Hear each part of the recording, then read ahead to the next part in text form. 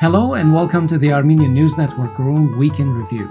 I'm Asmet Bedrosian, and along with Hovik Manoucharyan, this week we're going to talk about the following major topics: Constitutional Court decisions on election results, new Pashinyan appointments, more threats from Azerbaijan, and Russian generals in Yerevan again. And to talk about these issues, we have with us Suren Sarkisyan, who is the founder and president of the Armenian Center for American Studies, a research center based in Yerevan. Hello and welcome, Suren. Hi. Thank you. Good to hear you again. Same here. Yeah, thanks for joining us. The last time we talked was during the war, and a lot of things have changed, yes, since then, exactly.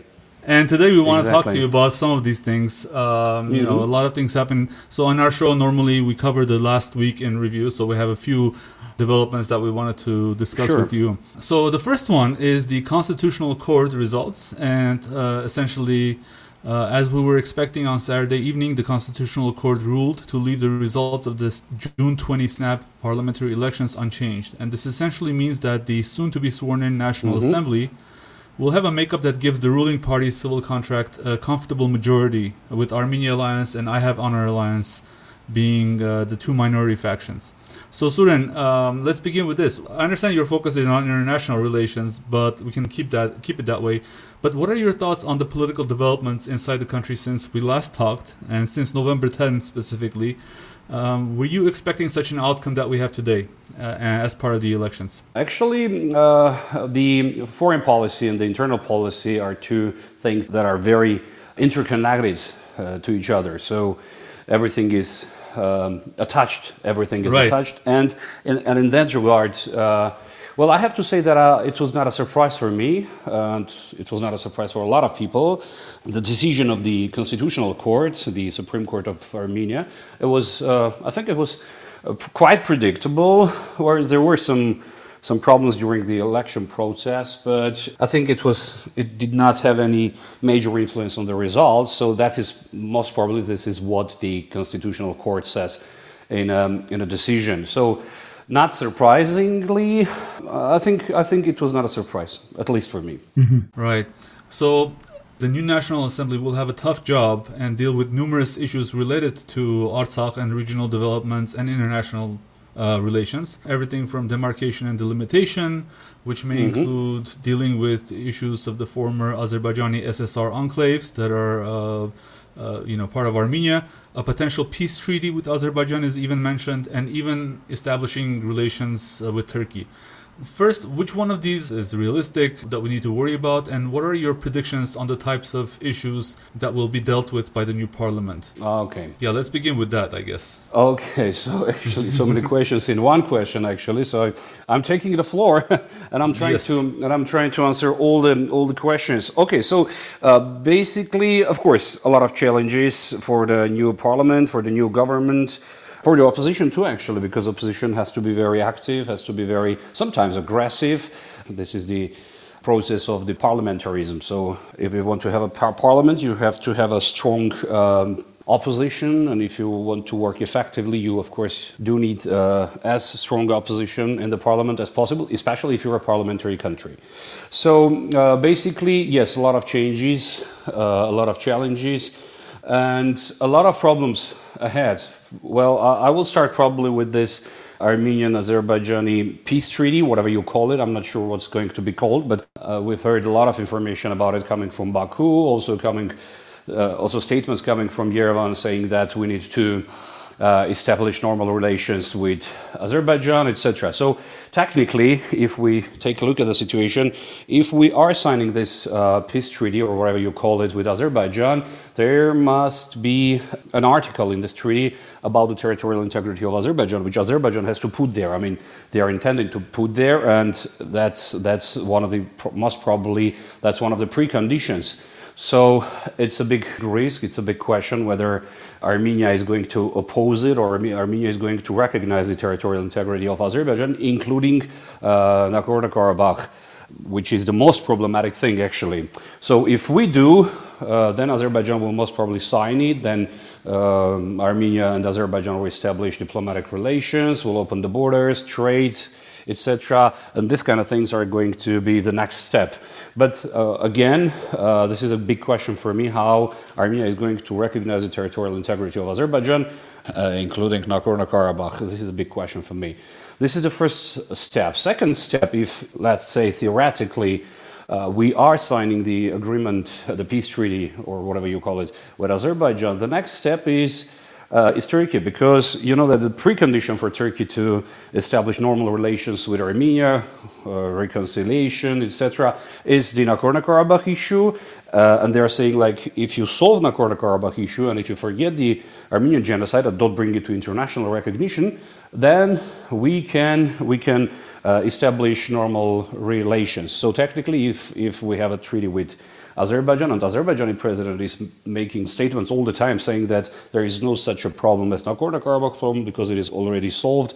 This is the precondition actually already there for Turkey, and the next precondition is the recognition, international recognition of the Armenian genocide. And what is Turkey saying? That the Armenian government has to stop bringing this, bringing the recognition of the Armenian genocide into his foreign policy. So basically, we have to stop propaganda of the recognition of the Armenian genocide. That's the second precondition. But if you have noticed, the Armenian government is not even talking about the Armenian genocide or the necessity of the recognition of the Armenian genocide by the international community. So basically, this precondition is also sort of there. We're not even talking about it. It's already met. Yes, sort of. Technically, it's what you're saying is really horrifying, Suren. But I'm trying to be realistic. You know, I'm trying to say the truth, not a good things for our ears. You know, but yes. But the truth. I think it's very important to come to that. And also, if you take a look at the region, and if we take a look at what is happening in our region, what is Turkish policy in this region, the role of Russia, which is quite passive recently, not as active as it used to be a year or a couple of years ago. And Turkey is not the same Turkey as it used to be 5 years ago, let's say. Turkey is something new. Turkey has a new strategy, whatever you call it. You can call it neo-Osmanism, you can call it recreation of Turkish, I don't know, Osman Empire, whatever you call it. But Turkey's a new Turkey, very active, very aggressive. And Turkey is everywhere, from Libya to Syria, from South Caucasus to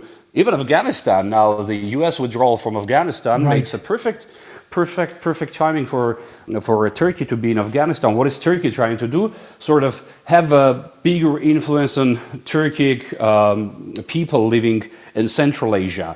So this is also a serious challenge for Russia, because these Taliban can go to Central Asia, then they can appear in the territory of the Russian Federation. Well, a lot of problems for Russia. Russia is a superpower, but at the same time, the challenges he has are also super challenges, including the problem that he faces in Belarus, in Ukraine, in Georgia, in Nagorno-Karabakh, in Libya, in Syria, in Central Asia, in Afghanistan. So many problems, even for such a big superpower as Russian Federation. Anyways, and we see that the main challenger is Turkey. Well, Turkey can have a lot of problems with the European Union or separate states or the United States, but this anti-Russian process that Turkey is doing, definitely Turkey has a lot of support from outside, from the people, from the countries that are also targeting Russia. So that is the main situation in the region right now, and sort of these tensions between Turkey and Russia are also here in Armenia, and some experts are even calling this war a proxy war of Russia and Turkey, or their interests. Well, this is a global coming view. Back to the issue of the Armenian genocide and recognition, there's the element of the diaspora, which is not controlled by the Republic of Armenia. Exactly. Right? Mm-hmm. That's the most important point, because, as we know, Armenian government had nothing to do with the recognition of the Armenian genocide by Biden administration, because Biden promised it to the Armenian Americans. Actually, Armenia has nothing to do with that.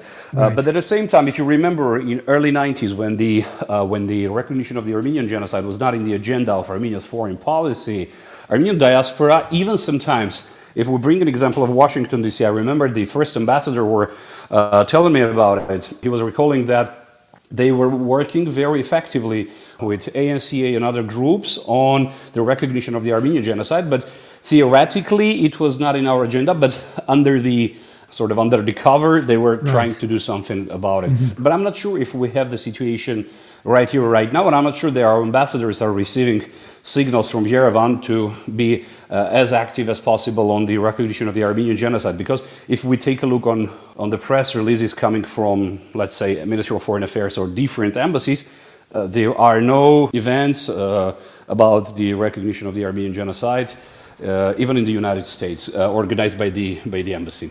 And of course, we also shortly, I guess, like several months ago, before the elections, we heard it seems like there was a coordinated campaign by different leaders from the My Step Alliance talking about the need to reevaluate how we deal with our neighbors and so forth. Exactly. So, yeah, those all seem to essentially support your thesis. Of course, and it's happening. Actually, to tell you frankly, I see that it's happening. I see a major shift in our region, geopolitical shift in our region. So, if we're trying to open the borders with the neighbors, if we try to establish normal diplomatic relations with both our neighbors, the third step is going to be the Russian military base. Because if Armenian-Turkish border is open, you mean the removal of the base? Yeah, removal of the base from Armenia. I mean, that will be on the agenda, because if you don't have any threat from Turkey, and Turkey will say, guys, I'm not going to hurt you, and there will be some guarantees coming not only from Turkey, but from some NATO countries, maybe even NATO itself. Like, guys, we're not a threat for you anymore. Why do you need this military base to be in Yerevan? So it's a major issue. I think we all agree that this is part of the scenario. But if we can talk about this, we're sure to know that the Russians know this as well. How can they sit by idly? It's a good question. How can they sit by? But try to imagine the geography of their interests. From Libya to Syria to Nagorno-Karabakh and everywhere. Well, in some places, Russia may say, okay, I'm getting a little bit passive here because I cannot be as active as I would like it to be, because besides the problem that I have around my border, I also have problems with my economy, with political situation in Russia, a lot of sanctions against Russia from the United States and from some European countries. So it's a really tough situation for Russia, and sometimes Russia can say, okay, let me hold here a while, then wait to see what's going to happen. You're saying they've done their math, and maybe the Artsakh and the Armenian issues are not as important as, for example, what's going on in Kabul, Afghanistan, etc. They are, of course, they are important, but sometimes you have to understand, you have to realize that there are no as much resources as you need to sort of satisfy all your needs in your foreign policy. So sometimes you have to wait, and I think maybe for Russia, not only here, not only in Nagorno-Karabakh, but somewhere else, like in Libya, they can just try to wait and to see what's going to happen, then act. Yeah. So these are like the high-level geopolitical issues, but I want to walk us back a little bit and talk about the demarcation and delimitation with Azerbaijan. I mean, we see the signals, we hear the signals, and we know that this is coming. My only hope is that the Pashinyan government is not a foreign agent. Yes. If Armenia is going in that direction, and obviously the opposition, signed on to the elections agenda, so they made their borscht, now they have to eat it. Yes. Is there a way that we can navigate this issue in a way that we will not seal the fate of Artsakh? Such as, for instance, I've heard many countries have diplomatic relations with each other without explicitly recognizing different regions. So, for instance, I was thinking if Armenia thinks that it can sign a peace treaty with special provision saying that it doesn't recognize Artsakh as part of Azerbaijan. What are your thoughts about that? We talked about this issue from the beginning of our conversation. In the beginning of our conversation, right. That the foreign policy and the internal policy, these are two things that are interconnected to each other, and it's very important to understand that.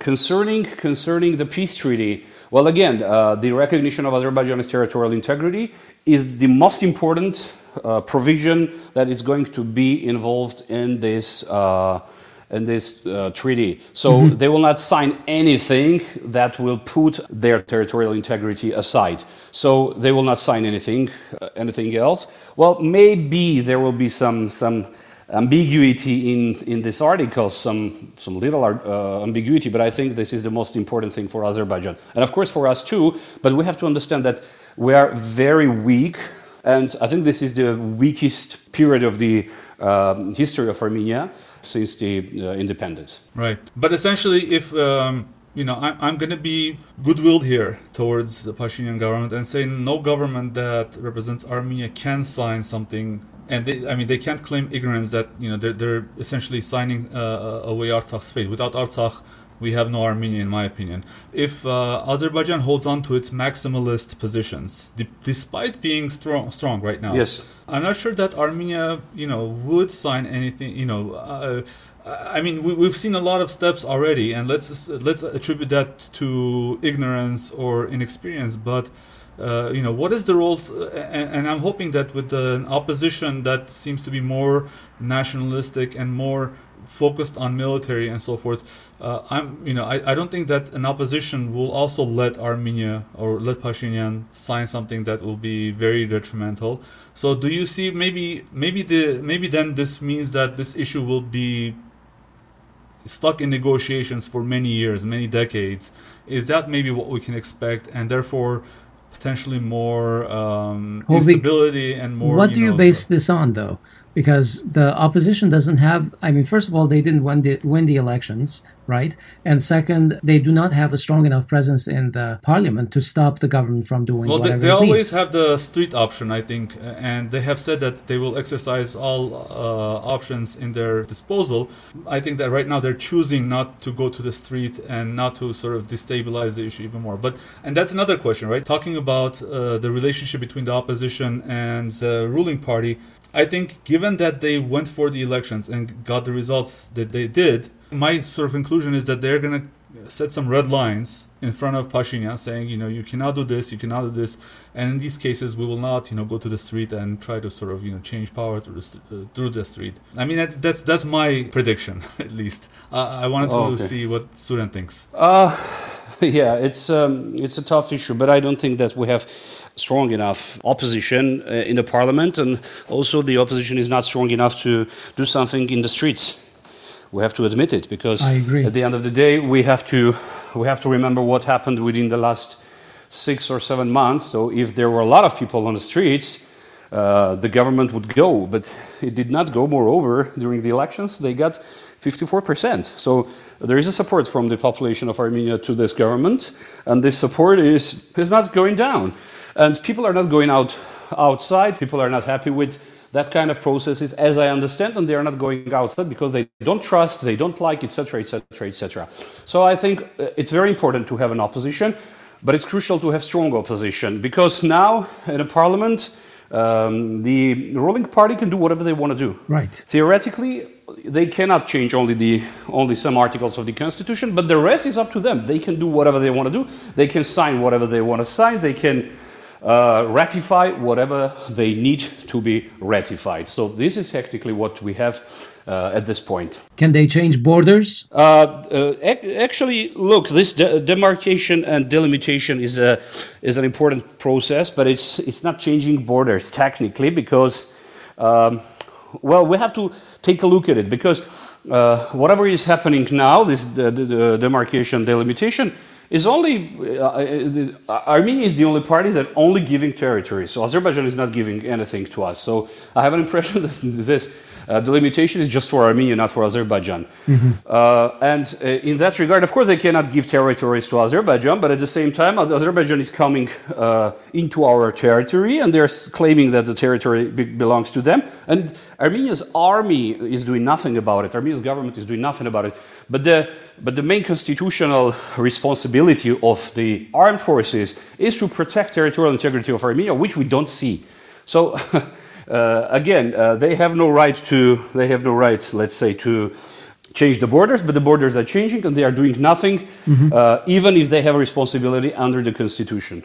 We should mention that the Armenia Alliance and Ayavan Alliance are not the only political forces in Armenia, but I want to sort of underscore again that maybe there will be additional sort of political forces or even non-political actors, or that may sort of essentially this means internal instability in any case, whether Armenia signs it or intends to sign it. Sign something that would be detrimental to the future of Artsakh. And actually, yes, and actually one more thing that I would like to mention here, that we haven't heard anything from the Armenian government about their official position on Artsakh. We don't know what they are planning for Artsakh. Are they planning to recognize Artsakh? Are they planning to recognize, if they are planning to recognize, what are the borders of the Artsakh that Armenian government is going to recognize? Is Armenia going to let this process to go to international society? I mean, does Armenian government wants this recognition by third parties, let's say different states from the United States, different countries in the European Union? Because a lot of countries are saying that we are ready to recognize the independence of Artsakh.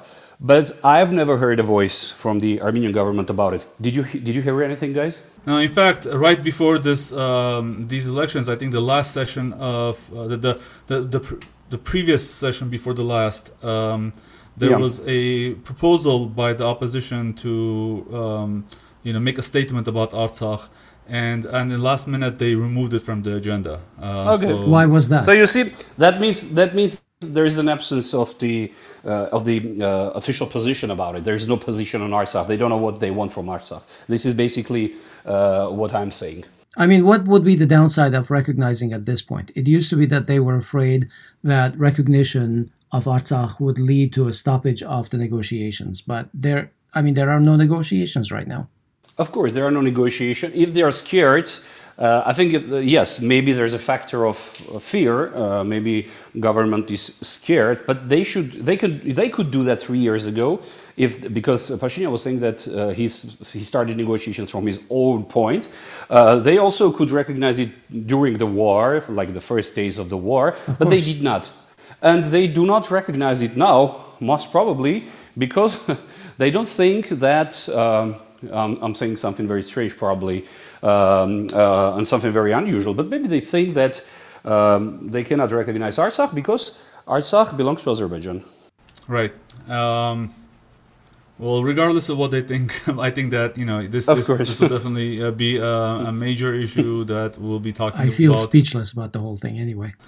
Well, I mean, yeah, it's sad to say, but I frequently monitor these fake news YouTube channels and so forth, and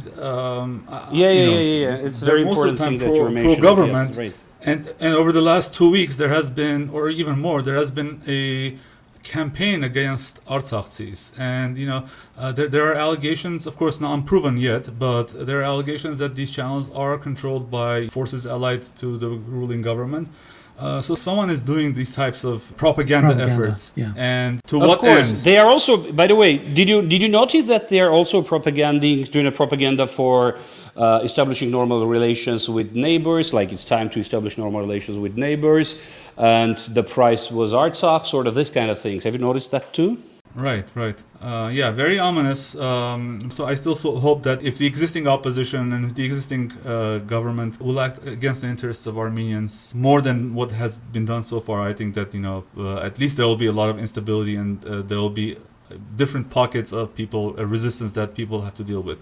Anyway, let's talk about the next thing that I wanted to discuss, which is the new appointments that may be of interest. So Pashinyan's administration made several appointments over the past week, but the two that are really interesting are Armen Grigoryan, formerly the head of the National Security Council during the war, was appointed as the first deputy foreign minister. The other appointment that was widely expected was that Lilit Maguns was appointed ambassador to the United States. Meanwhile, the current ambassador, Nersesyan, is being reappointed as ambassador to the United Kingdom. Let's start with the most controversial appointment, I guess, with Armen Grigoryan.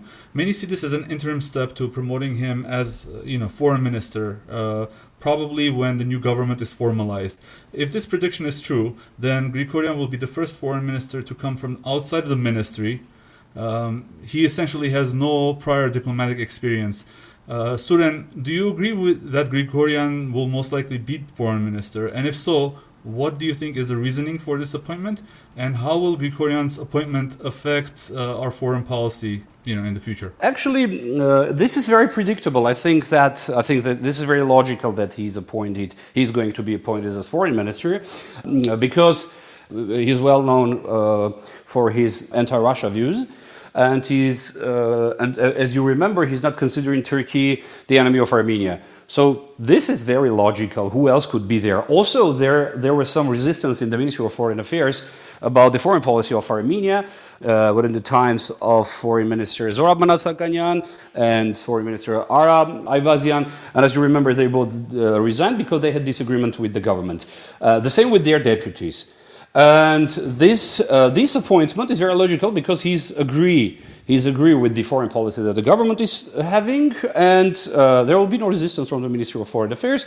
Ministry will do whatever the government is saying in foreign policy, if we have a foreign policy. But the good thing is that the ministry is not a decision maker. So the inexperienced of Armen Grigoryan is not going to play a big role because he's not a decision maker. As we know, all the decisions are made by the government, by the prime minister himself. So you mentioned something that I think is worth discussing. You mentioned that his views are anti-Russian, and this is why he's being appointed. Not that is why, but they took it into consideration, definitely. Right. But I'm trying to sort of get to this debate between whether Pashinyan is really anti-Russian or pro-Russian.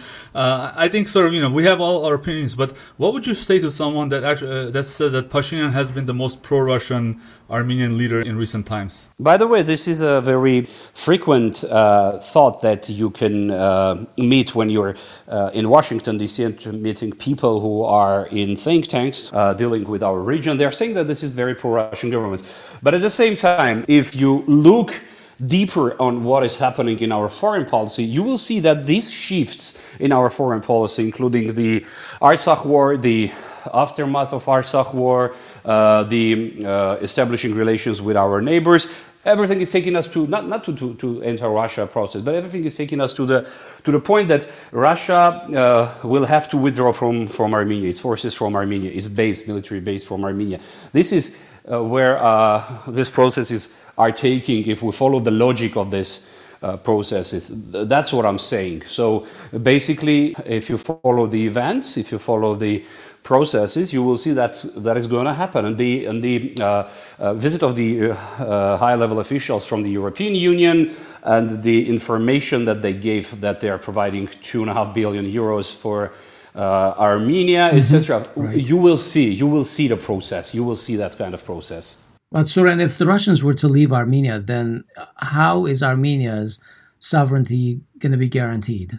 Or is that not the right paradigm? Well, look, what we have now, we are the country that we don't have an army, actually, technically, right, because exactly. there are people serving in the army, but the army is not doing the main function that it has to do, as I mentioned, according to our constitution. If you don't have an army, if you don't have territorial integrity, because about 2 months, Azerbaijani forces are in the territory of the Republic of Armenia. So, what guarantees can we talk about? We don't have army, and we are trying to bring outside players inside to fight for us against someone else. Of course, it's not going to happen. No other international. That's right. Of course, we cannot do that. I mean, they are saying, okay, guys, if you don't want to fight, why do you want us to come and fight for you? Okay, if you had the fight and if you would invite us as your partner, as, I don't know, your strategic ally, etc., we could do something, but you're not fighting. What do you want from us? And actually, we've heard a lot of information that Russia was trying to help Armenia during the 44 days war, yeah. and we didn't accept their assistance. Even Putin was saying that there was possibilities to stop the war on the 17th day. So there are a lot of questions about the war, that we need to find the answers. Well, one fact I can state is that Azerbaijanis entered Armenian territory without Armenians firing a single shot. So our army, yes, as you're saying, provided no resistance to the outside force. But Armen Grigoryan blamed, I guess, the CSTO by saying that well, first of all, when there was this thing that where Armenia applied to the CSTO and said please come protect us, or they essentially raised it based on Article 2 of the CSTO, saying that there's a potential for conflict. And what Armen Grigoryan said at the time was very ominous and interesting to me, where he said that this will be a test for CSTO whether it will work as an organization. Of course. And try to imagine a situation when Armenia is withdrawing from the CSTO, which is again logical, which is against in the logic of what I'm trying to say. Right. How about the other appointments? So Lilit Makunts, again, no prior diplomatic experience, appointed as a U.S. ambassador. What is the reason for her appointment? Maybe it's sort of the same. Like, for instance, one argument, I believe Osped, we were talking before the show, Osped mentioned that it may be to establish better relations with the diaspora or try to sort of promote the views of civil contract with the Armenian diaspora in the U.S. Do you think that is the main reason? If the reason is to establish good relations with the diaspora, I think this is the wrongest candidacy. The worst, because, yeah, of course, and because who is diaspora? Diaspora are political parties. I mean, not only the Armenians in the United States, but also political parties, but also NGOs, etc. And half of these parties and NGOs are saying that our Armenian government has to resign and have to go. So I don't think she's able and she has capabilities to work with the Armenian diaspora. And if this is the main reason, I can say that it's going to be a total failure. But I think the reason is not there. The reason is that Pashinyan needs someone that he totally trusts, and Makunts is one of those people that he totally trusts. That's the only explanation that I can find. Do you think the appointment is targeting the diaspora or the U.S. government? It's really hard to say because, look at the Armenian-American agenda. Right. What is the Armenian-American agenda? We don't have a rich agenda. All the agenda is about the U.S. foreign assistance to Armenia. Like, point number one, assistance to Armenia. Point number two, assistance to Armenia for this program, for that program, etc. So basically, we are only talking about U.S. assistance to Armenia, and there is no big and rich agenda in bilateral relations. So. And most of it is because of diaspora lobbying and stuff. Not only because of the lobby, but I mean this assistance is, yes, of course, assistance is mostly coming because we have lobby, we have community, etc. Not because Armenian embassy or Armenian diplomacy is working actively in Washington D.C. Right. So and as I know, Lilit Makunts, she was the one who initiated her appointment. So she technically brought her candidacy to this position. I see. And probably there aren't that many people to choose from, even for Pashinyan, because of course, as we're seeing, they're recycling people between. Yeah, I'm also seeing that the bench is not very deep at this point. There's like you said, Hovik, the cadre is so tight at this point. It's not even like 2018 when there were more people around. Of course, and there are a lot of people who are not even willing to work with this current team. What is Makunts' experience before coming to the National Assembly? She was a minister for a couple of months, Minister of Culture, but before that she was working for the Peace Corps, for the US government technically, and she was also a teacher of English language. Her English is good, and that's one of those good things that we can say about her. Okay, I believe she taught Nikol Pashinyan his English, right? So yes, she was his teacher actually, yeah. Well, based on those results, I don't know what I can say about her English teaching skills, to be honest. Yeah. All right. Well, for the sake of Armenia, I'm hoping that Nikol Pashinyan knows better than us. Okay. Over the past week, we've heard a lot of multiple and continuing threats from Ilham Aliyev towards Armenia, right? He has claimed that Syunik, Sevan, and even Yerevan are ancestral Azeri territory, and that they shall return to these lands. Now, I think that there was something in the November agreement saying that that people should be returning to their lands and everything. And this is a wild expansion of that concept. Mm-hmm. And he has threatened that Armenia should not make another mistake, I think I'm quoting that, and immediately follow through with a peace agreement, border demarcation, etc. All right. We haven't seen Prime Minister Pashinyan reacting to these things, in my opinion, in a commensurate response. It's been somewhat muted. He's pointed out these threats to international players and organizations, but I don't know that I've seen a readiness to confront these threats. Okay, so 2 points. Actually, you're right. You're right that if they are saying whatever they want to say about Armenia, about Armenians, about the history of Armenia, they say whatever they want to say, and they do not get any answer, any aggressive answer from Yerevan. I mean, if you're saying something and your enemy is not is not answering, yeah, of course, you are just keep it going. Yeah. This is the first, and second, of course, this is a pressure against Armenian government. This rhetoric, these shootings on the border, whatever is happening in Yeras, we all know.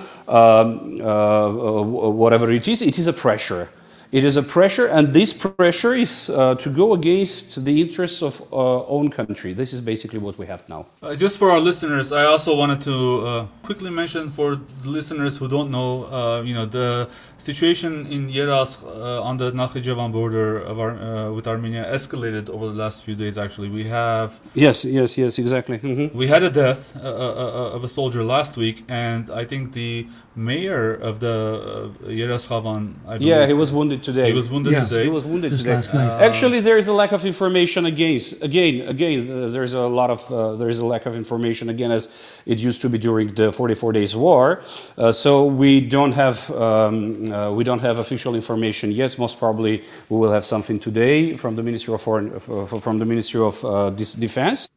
But at this point, we still have nothing. Okay. During the week, Russian General Sergei Istrakov and others were in Yerevan to continue discussions that they started back in January, aiming to deepen cooperation between the Armenian and Russian militaries. Suren, what is the aim of these discussions? Are they remedial on the heels of Armenia's humiliating loss in the 44-day war? Or is there a qualitative upgrade in the engagement between the two countries in their bilateral alliance? These meetings between the high-level officials of ministries of defense are systematic, and usually this is happening very often. So I don't think there is something very special or something that they are here. Usually they are meeting. They are usually talking about the current situation. They are talking about possibilities to cooperate here or there, coordinate their actions, etc. So basically, I think there is nothing extraordinary, because I think this is very systematic thing that we are. Defense Minister Harutyunyan has said that this is all in the context of the reform of our armed forces.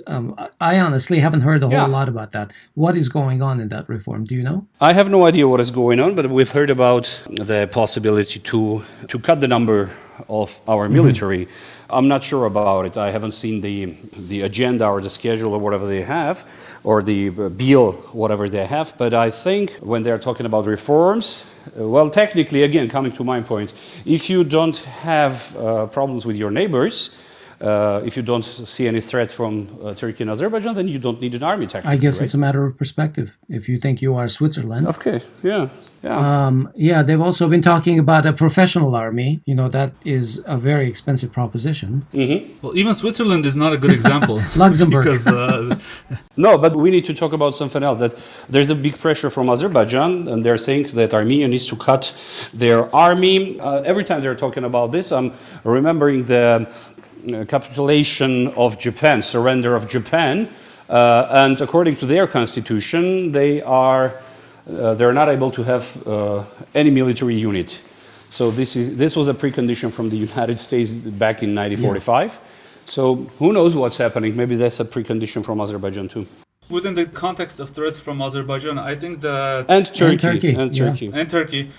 I mean, fortunately, or maybe unfortunately, because we don't get it, Azerbaijan has been the most honest enemy with us for the last, 30 years, or even at least since Aliyev was in power. He's been talking about Yerevan being, this issue about Yerevan being theirs and even sort of Syunik being theirs is not new, right? He's been talking about this for at least a decade. Exactly. But we have not been heeding those, and we have not been responding to those things. You know, it's I'm dumbfounded that we can't even, I mean, the best we have done is like a singular note by the foreign ministry, whereas every day there is this propaganda from Aliyev that, we're going to come back to our lands, we're going to, Yerevan is ours, Sevan is ours, Syunik is ours. Just once, we issue a note and we forget about it. That is something that I think that we need to change, at least to even have a pretense of, or to pretend that we have a state that we want to protect, because this is a little bit ridiculous already. That's my... You're right. Unfortunately, you're right. All right. Well, there's always a lot to talk about, but for now we'll have to leave it there. Thank you, Suren. Thank you very much, guys. We look forward to talking to you again. Thank you for having me. Thank you, Suren. That concludes our program for this Week in Review episode. We hope it has helped your understanding of some of the issues from the previous week. We look forward to your feedback and your suggestions for issues to cover in greater depth. Contact us on our website at grung.org, or on our Facebook page, ANN-Grung, or in our Facebook group, Grung-Armenian News Network. Special thanks to Laura Osborne for providing the music for our podcast. On behalf of everyone in this episode, we wish you a good week. Don't forget to subscribe to our channels, like our pages, and follow us on social media. Thanks for listening, and we'll talk to you next week.